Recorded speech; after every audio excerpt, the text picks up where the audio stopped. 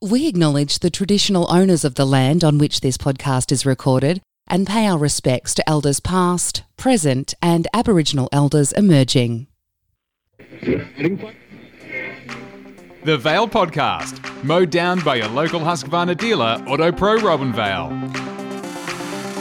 We've spoken to a few politicians since beginning this podcast in August. Mildura's State Representative Ali Cupper has been a regular.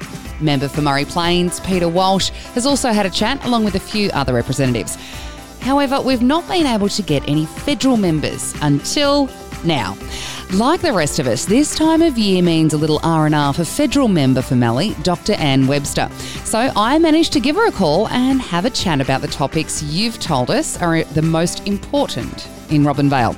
Enjoy this special edition of the Vale Podcast with Dr Anne Webster. Hi, Jade. It's wonderful to be with you, able to have a conversation. Are you home in Mildura at the moment? I just got home last night, yes, and you're right, it has been a very, very busy time. Very busy. And you've recently had surgery too, and you're still traipsing all over the place. Yeah, look, surgery and political life doesn't go very well, just saying, and looking forward to having a few days off to try and do a bit more rehab, which I need to do. Yeah, so you've had knee surgery and just to clear things up, you aren't Dr Anne Webster. You're not operating on yourself. But thankfully, no. No. But people have asked me what you're a doctor of. You're a doctor of sociology, correct? That's right, yeah. So it's actually called Doctor of Philosophy, and while people might go, oh, it's just ideological rubbish, it's actually a Doctor of Sociology. So I've just finished 13 years of university last December and graduated with my PhD in sociology. So that, for those who don't know what sociology is, some people think it's to do with psychology and nothing at how people think about things. But it's not. It's looking at the world. It's looking at how we live our lives in a culture with politics, economics, cultural factors, and how that influences how individuals live their lives. So I found it extremely interesting, and I think it's actually a really good background for politics. Well, I think it gives you a broader base. Some would say, well, I'm not a farmer, how can I possibly represent agriculturalists or horticulturalists? And it's true, this year has been a steep learning curve, and I have enjoyed learning immensely, and there's much, much more to do. But I think it does give me a way of thinking about things. What do I need to do? What is possible for me at a federal government level? What needs to be done at the state government level? What needs to be done at a local government level? And what is industry and our communities, responsibilities or sectors, if you like? How do we all work together so that people live their lives in a fruitful way? Does it give you a broader understanding of how people think in different areas, particularly around Mallee, and how they're going to react to different issues and different news? Yeah, look, I by no means think of myself as a guru in any way, shape or form. I think that we actually have really a very diverse electorate in Mallee. I'm really always surprised about that. Even if you look at this year and how the harvest has turned out or is turning out for people down south who are doing extremely well, actually, many of them, compared to in the north and northwest in particular, we have very, very challenging times, and some are needing more support than others. Then we've got, stepping aside from the industry of primary industry, then we have those who are welfare dependent, and we've got pockets within Mallee that have higher welfare dependency.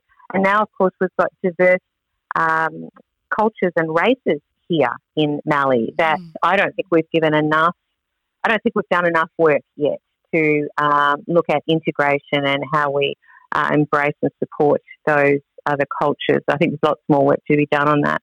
And diversity is endless. We've got kids at school with P12, 30 kids from P to 12 in some small sections and even smaller communities. And then we've got quite large areas such as Mildura, which really have really large numbers of students in one school. So, yeah, look, there's just so much variation. It's stream. Yeah, there really is. And the manufacturing industry is really booming. And even Mildura, you drive along some of the industrial estates and business is just going berserk. Yeah, which is a wonderful thing. We all want to see that happen. And we want to see that supported in whatever way possible. So I won't get all political on you on these small family business tax issues, and the things that have been addressed. But I think that there have been some really good measures put in place by the coalition this year that have really assisted.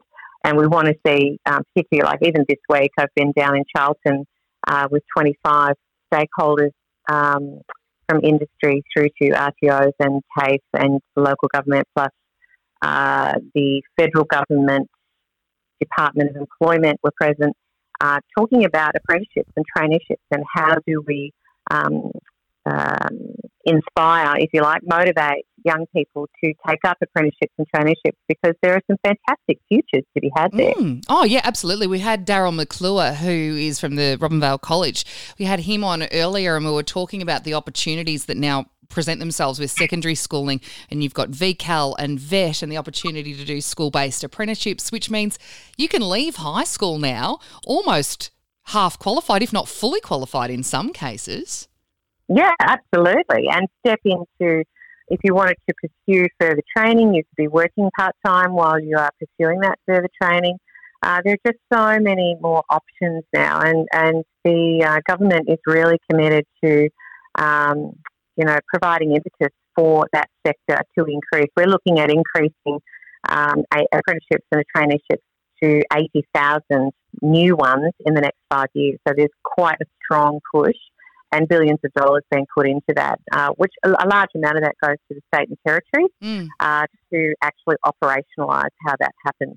Wow, that's great. More apprentices on the ground is always a good thing. Moving on to, it's 42 degrees or something ridiculous at the moment, but we do live in the Mallee and it's going to get hot and it's the middle of December, so be it. But a lot of the grape growers around here at the moment are busy watering, and we've talked about water until, honestly, we're blue in the face. But I wanted to ask you, there's been talk about different suggestions being amendments made to the Water Act.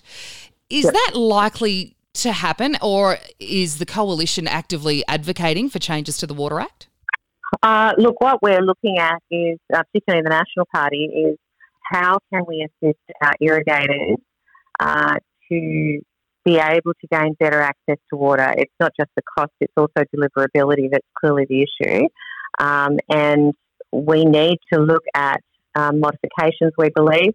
Within the Water Act right now, there is scope for the CHU to sell off water at particular times, but we think that there should be quite clear statements about drought triggers, so that within the valleys there would be drought triggers that could be met, which I would suspect we would be in right now, where some of the CHU would be released back for sale, which would bring down the water price, obviously supply demand, and make water more accessible.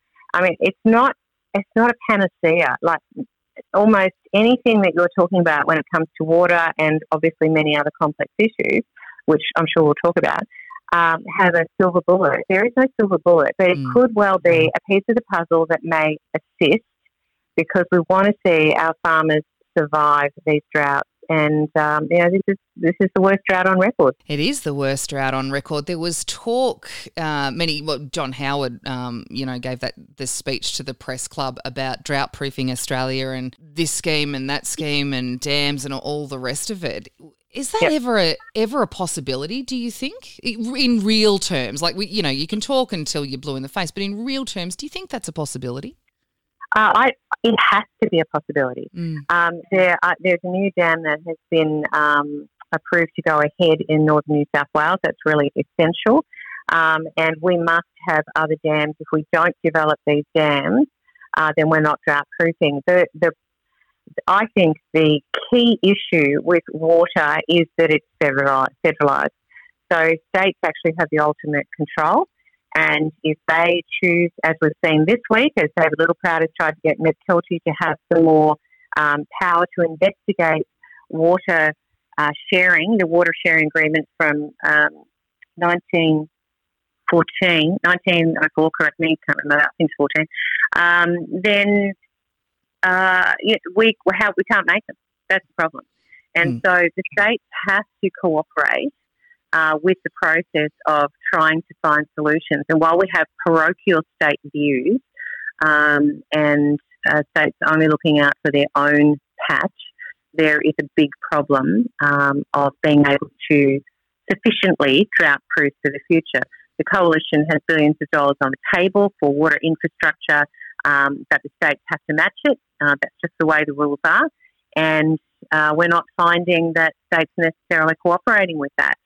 Water infrastructure itself, such as the Wimmera Mallee pipeline. I mean, I've just been down into the Wimmera this week, and honestly, every person, because it was quite hot down there as well, said to me, what an incredible solution that pipeline has been to them. And I just think we need more of them. We need to be managing our water, which is, any given day, a finite resource. We need to manage it better. And that takes a responsible, measured, serious and collaborative approach in order for those Howard dreams of drought-proofing to actually take place. That's the first time I think I've ever heard, and we've spoken to a lot of people about the water issue and about infrastructure and what can be done, and we've spoken to people from all sides of the fence. And I think that's the first time I've ever actually heard someone in Parliament say, yes, we actually do need more pipelines, we need more dams, and we need more infrastructure. So thank you. I know. Really? Well, yeah. And I'm horrified. Maybe we're talking to the wrong people. I'm not sure. But I know the growers around here, particularly the ones that I meet with and that come on the podcast, they say the same thing. And then when we talk to bureaucrats, or it's one of those things that gets danced around a lot. They don't want to say, yes, we do need it, or no, we don't. It's one of those middle, and I don't think there is room for sitting on the fence as far as the water issue goes. It's well beyond that. Well, it's what I think. And I think that there's nothing like a drought to make people sit up straight and to take their responsibility seriously. And I didn't step into this role thinking that I would have a cushy ride. There was going to be some hard yards that needed to be fought for the interests of those in Mallee. And this is one that is it's just absolutely necessary. So I will continue to fight. And I want to see more water infrastructure in Mallee, because I've got areas in Mallee that I'm already advocating for pipelines who are just being bounced around, as you say, by bureaucrats and not getting any results. It's just not good enough. When we talk about being bounced around and other things we need, I'm going to jump right ahead I know you're all over this, the Murray-Darling Rail Project, and we talk about roads and, it's the state issue. Even when we were driving home from Melbourne the other day, my husband looked at me as we were exiting the freeway to go to Morong, and he goes, "Thanks for visiting Victoria. Please come back soon." We should not laugh. We should not laugh. I know we shouldn't laugh, and I shouldn't have laughed then either, because I was reading at the time. But I lost it. I went, "You're absolutely right." And he's not a political head at all. But the fact that we're advocating for roads, and I know our member for Mildura, Ali Cupper, is as well, particularly for the Robinvale Sea Lake Road, which is in a dire state and an 80-kilometre speed limit at the moment. But then to tell us that they're not going to complete the Murray-Darling Rail Project, you can understand why people in Mallee, and it's not just Mildura and the north of the electorate, it's people everywhere. We're really struggling to comprehend why that rail project won't get fully funded, but yet East West Link are going to go $1 billion over budget, and that seems to be okay. Yeah. Well, I think it's not just cynicism. I think that people in Mallee have good reason to feel fairly, perhaps it is cynical, that there is a lack of commitment to those areas such as Mallee, who are outside the Golden Triangle around Melbourne, and we're really sick and tired of it. And I've called for Premier Andrews from the floor of Parliament to work in good faith and constructively with us. I know the Deputy Prime Minister. I was in Melbourne with the Deputy Prime Minister when he was having meetings with them to talk specifically about this, the Murray Basin Rail project. And,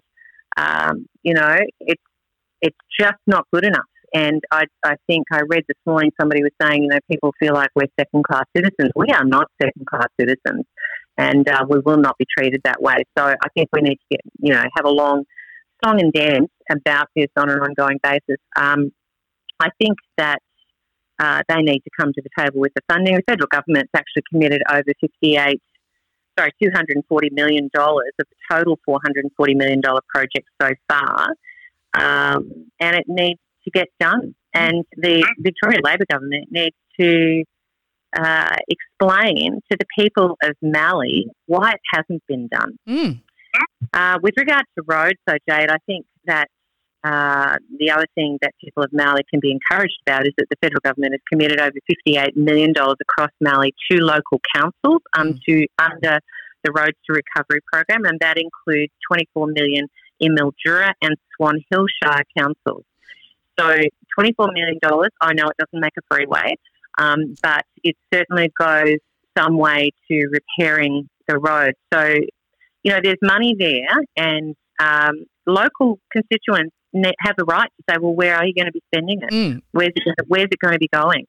And so the state Labor government needs to provide further funding on the roads that are in their jurisdiction. I think that's what makes it difficult for people to understand is, which road is under who? Yeah. Who's got the responsibility? Yeah, that's it. And I did see that on the Roads to Recovery table yesterday at the council meeting and went, oh, that's amazing. But you're absolutely right. The community do need to let council know which roads are in disrepair, because there's only so many roads that I can ride and drive on every day. And we do get a lot of calls, but formally writing letters and communicating with council in a productive way is absolutely key to getting the change you need, isn't it?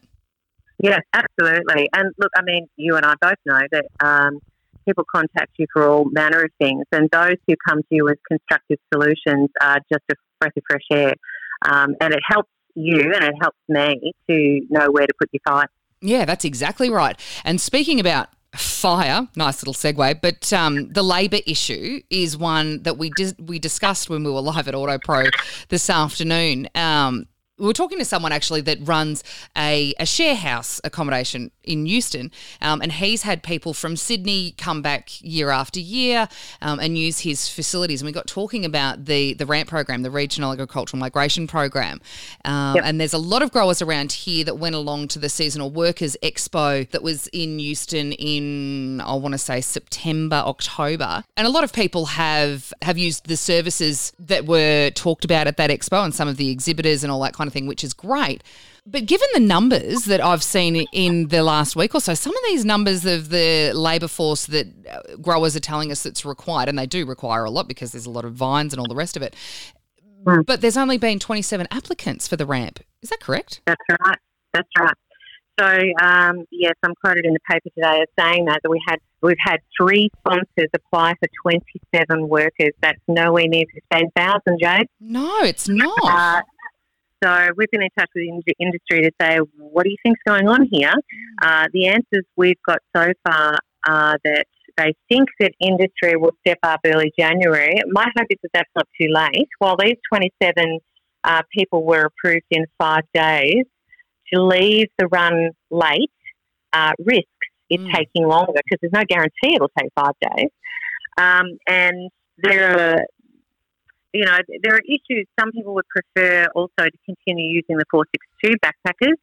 I think, look, that's fine if that's what they want to do. We've enlarged that visa so that people from Southeast Asia and, a variety of other countries can come. What industry needs to understand is that only gives you guaranteed 88 days because they're here for a holiday. Yeah. So they may just take off, and if they've done their 88 days, they may come back the following year for another 88 days, and then they can come back the following year. But if you're wanting a consistent workforce, then the Seasonal Workforce Program and the Pacific Labour Scheme are both 2 schemes that will give you 6 to 9 months. It's been increased to 9 months, I should say. 9 months work, and the workers can go between farms. So if you've only got a month's work, somebody else may have another month's work and so forth, and they can go between regions. So they can go literally from one kind of harvest to another and pick up that 9 months of work. There are accommodation liaison officers, there are regional coordinators. We've put a lot of work into engaging with industry and hearing what growers have to say. I think we brought 6 of the federal departments to Mallee. I mean, I don't think that's happened before. No. And the positive thing about that, I mean, it was a great discussion and there was some robust debate. Yeah. But the other thing about that was that following that meeting, I've had Danielle from Minister Mackenzie's office contact me on a number of times just to ask questions and, actually calling the people, her contacts on the ground, me, to find out what the growers are saying, what's needed, and that being flexible between farms and between hosts or labour hire hosts as it's now known in Victoria, that was a key thing, and that's been a key change, which is really positive. Yes. Yeah, it is, absolutely. I think the key sticking point still is accommodation. Again, this is for the state member to pick up and put some pressure on the state government to get into this space because it's an urgent need. You can't get a seasonal workforce person nor a Pacific Labour scheme person to come without accommodation, and that is a Victorian state government issue. So I have written to Minister Jacqueline Symes and Richard Wynne. I know Minister Mackenzie has also written, and we're putting pressure on them. Please, can you step up? This is an urgent need, and work with local government to make a way, make some flexibility around this so that we can assure industry of the supports that they need. And that is one of the major issues that we find here, particularly in Robinvale, and I'm sure other regions are no different, is that the planning scheme as it sits at the moment, which is the state's planning scheme, doesn't really allow for flexibility with on-farm accommodation. It gets to a point where the classification needs to be moved, which means more money, up to $500,000 in some cases, needs to be spent to create more amenities so it can be a residential hotel and so on and so forth. So getting these classifications and flexibility into the planning scheme is clear, given especially now that we've had the population determination study and housing strategy completed and adopted by council last night to proceed with an action plan. Yeah, which is fantastic, and you'll get a copy of that report and the action plan as well, and it will formally ask you to mention that on the floor of Parliament in your 90-second statement. Is that a possibility, do you think? Yeah, absolutely. Happy to. Fantastic. Happy to, because, look, these are critical issues to the success of the industry this year and the horticultural harvest. And we all want the same thing. We want it to be successful. We want a legal workforce. We want an even playing field. And, I just think we need to do whatever we can. And it's not only that. I mean, we see the agricultural industry changing really quite rapidly, particularly in the last 10 to 15 years. And there's a lot of people at the moment that would love to stay on their farms and sell their 40 hectares or whatever the original soldier settlement may have been, 30 acres or 40 acres, whatever it is. Planning schemes don't really allow for that for all sorts of different reasons. But this is a planning scheme that's been written from a desk in Spring Street that I don't think really considers regions such as ours to be a little more flexible. There's sort of black and white rules and it's yes or no. Do you think there's scope to, and again, this is a state question, but do you think there's scope to perhaps advocate for a regional planning scheme? I think it's a great idea. In fact, I hope that the council has done so, because it is it just makes perfect sense.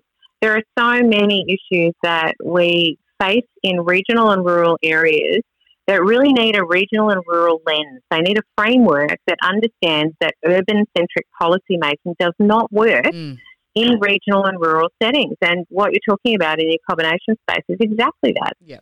Yeah, it's exactly that. And it's not just the accommodation space. It's pretty much everything. Yeah, exactly. Well, I mean, as you know, I'm really passionate about healthcare.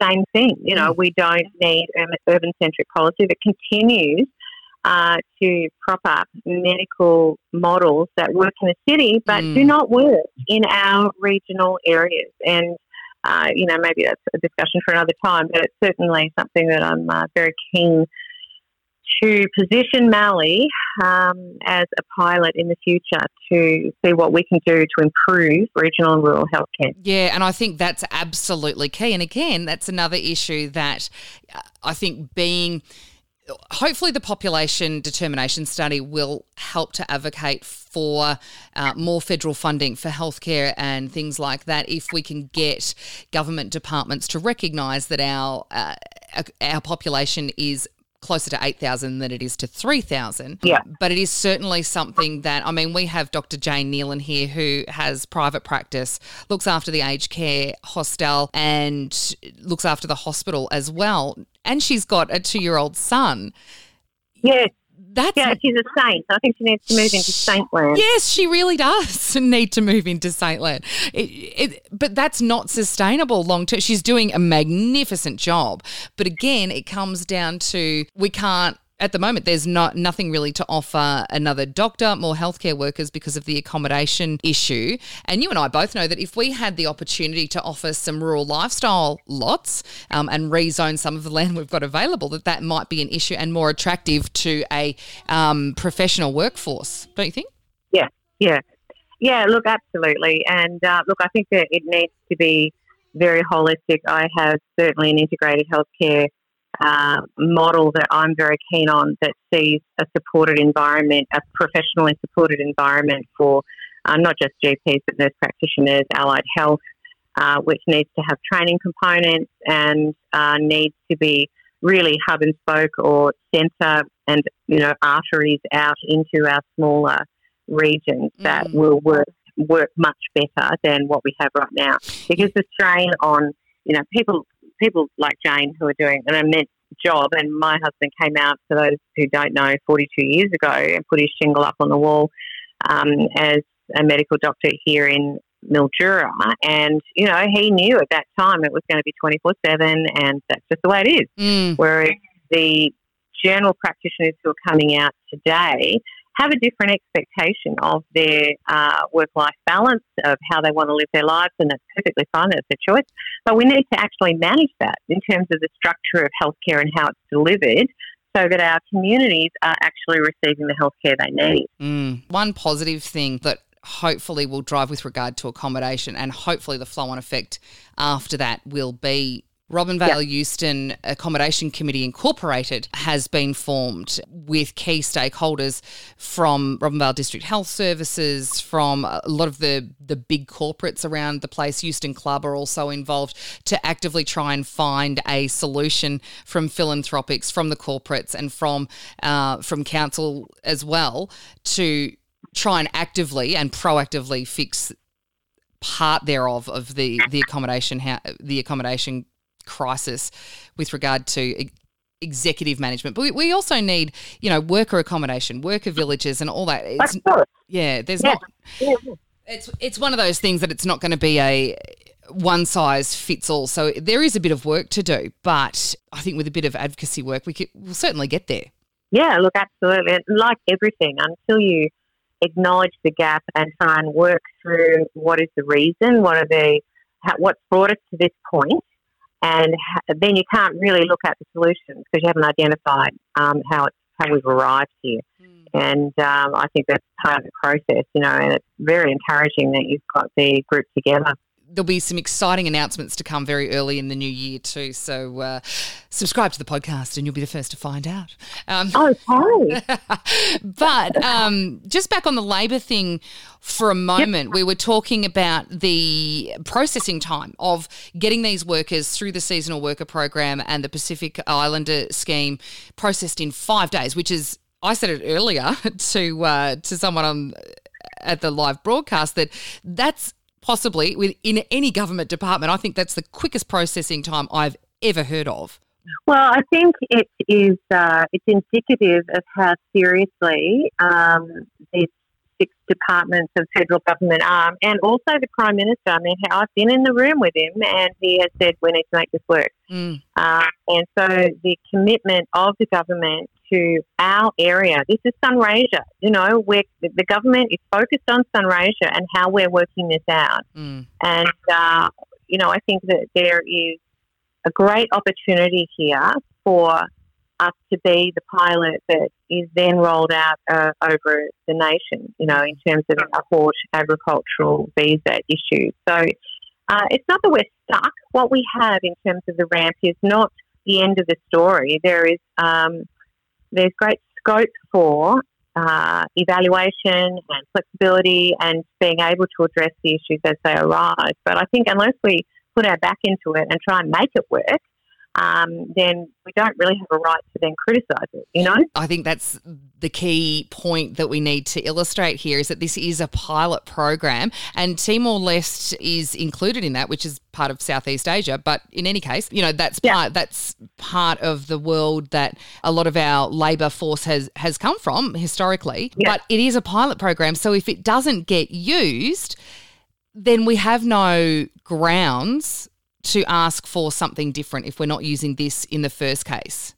Yeah, that's right. And look, that's not taking away people's prerogative to use the 462 backpackers. If that's what they're comfortable with and they don't want to change, that's fine. But I think that the ramp has been developed and there will be an industry agreement announced soon, which I'm looking forward to also talking about, which will be part of the ramp. That will be helpful. And, you know, I think people need to know there's $20 million investment in this pilot. It's not just hot air. You know, there's a real commitment here to make it work, and we need industry to step up and make it work. And don't leave your run too late, because that 5 days processing time, if they've got more than, you know, a few applicants, it's going to take a lot longer than that to work through a pile of paperwork. So don't be under the misconception that it's going to be 5 days all of the time. Yeah. So you can apply straight away, but give time frames as to when you need workers to arrive. Is that correct? Yeah, absolutely. Yeah, absolutely. You as a producer, you determine when you want the workers and where you want them to come from, and so there's, you know, flexibility there. And the regional coordinator, Matt Holland, is the local regional coordinator, and there's another one beginning shortly, and the accommodation liaison officer is beginning 2nd of January. So there are 5 approved. I'm not sure what they're called. They're not contractors. I don't want to say the wrong name, but Maydeck, Top of the Crop. There are several others who can be applied to for labour. And if producers want to become their own approved employer, that's fine as well, but they need to be aware that it does take a few months to actually go through that process because you've got to prove that you can provide the accommodation, et cetera, et cetera. Yeah, and I think from growers, just having conversations with growers this morning, that's the main sticking point. Being able to provide that accommodation is a real issue. But a few have also mentioned that they have been in contact with the labour hire providers, which is what it's called under the Labour Hire Authority in Victoria now. They've been in contact with people like Top of the Crop and so on and so forth about getting workers here. So maybe it is a case of, the numbers look low at the moment, but maybe it's a case of this is the calm before the storm. We'll get Christmas out of the way. And then, Yeah, look, I certainly hope so. I know that we've got over 1,000 of the seasonal worker program people here in Sunraysia at the moment who have been here longer term than just the last few months. So the 27 are the new applicants that have been made since the ramp has been made available. It's still nowhere near that, 10,000-15,000 number that has been communicated. So, look, let's watch this space. And we shall talk about it again, hopefully just before harvest starts, and see how those numbers are tracking. Dr Webster, thank you so much for making yourself available for me today. It's really appreciated, and I know growers, residents and community members are really going to appreciate sitting down and having a conversation with you. And we will hopefully see you in Robinvale. If not, get you back on the podcast very, very soon. Oh, look, I'd love to be down in Robinvale and more than happy to have conversations with producers. And I was just reflecting yesterday with my comms staffer that we have not done a mobile office in Robinvale. So that's one of the first things that will happen in the new year. Terrific. That sounds fantastic. I would leave your diary way open and available when that occurs, because you'll be pretty busy, I would imagine. Have a Merry Christmas. Put your knee up and do some rehab and enjoy a bit of downtime. When do you get back to work? Well, I mean, you're working all the time, but how long have you got off? Look, my office will be open again on the 6th of January, so we're having a couple of weeks there where I think it's a couple of weeks. Maybe it isn't. No, it is a couple of weeks. That is basically shut down, and that will be a well-deserved break. And look, I hope others who aren't in harvest right now can do the same thing. Yeah, I think everyone just needs to have a big long nap come Christmas Day. It's been a big year. It has been a big year. It has been a big year, but it's been a positive one. So let's hope the momentum keeps going into next year. Have a happy new year and a very Merry Christmas. A Merry Christmas to you, Jade, and to all of your listeners. Thank you so much for having me. A little insight into Dr Webster's background, her thoughts and opinions on issues that do need addressing, and a very easy conversation to have. Granted, and I don't know if it's just me, but I haven't had a politician yet who struggles with the art of conversation. A shout out to our patrons who got to have a listen to this interview a full 2 days ahead of everyone else, because they're actively supporting the show. You can too on our Patreon page, patreon.com/The Vale Podcast. We have one more episode to go for the year, and then we're taking a little break. Next week, Crystal Williams is back from Robinvale Police. She's in to have a holiday season catch-up. Hopefully we'll have Nikki or Anna from RDHS School Holiday Program. And depending on how things are looking, Donnie might just be back, or we might have to grab somebody else who's back in town for the holidays. If you've got any suggestions, please let me know via the website. The Vale Podcast. Gone camping thanks to Auto Pro Robinvale.